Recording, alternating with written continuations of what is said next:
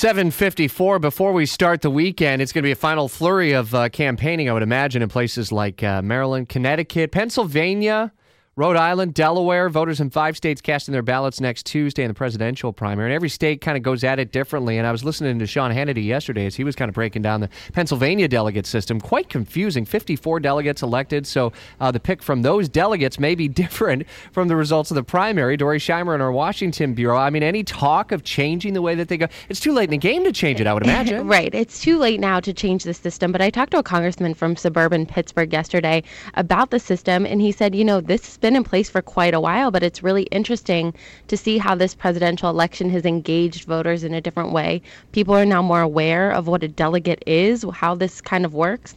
And he said that he would put pressure on the head of the GOP party in Pennsylvania to maybe evaluate that in the future. Definitely too late to change it before Tuesday. Trump is favored in all 5 states right now. Is there anyone that's winner take all for the contest next week? Yes, there's just one state, and that is Delaware. Delaware is the only winner take all states. But you look at it, and that's only about 16 or 17 delegates compared to a Pennsylvania that's 71.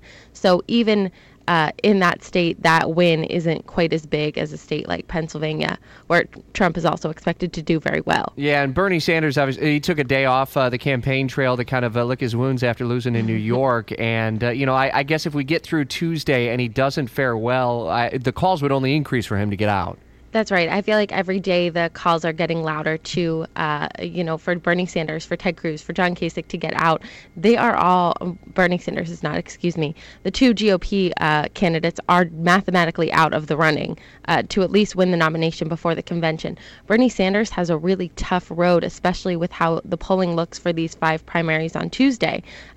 He would need to win by huge margins. We're talking 20% wins over Hillary Clinton in some of these states like Pennsylvania, where she's ahead 13% in the polls. So it just doesn't look like that's going to happen. Road to the White House coverage continues throughout the weekend and always in Jamie Dupree's Washington Insider blog at WOKV.com at 9 o'clock on the Herman Cain Show. Dory Scheimer in our Washington bureau. Thanks.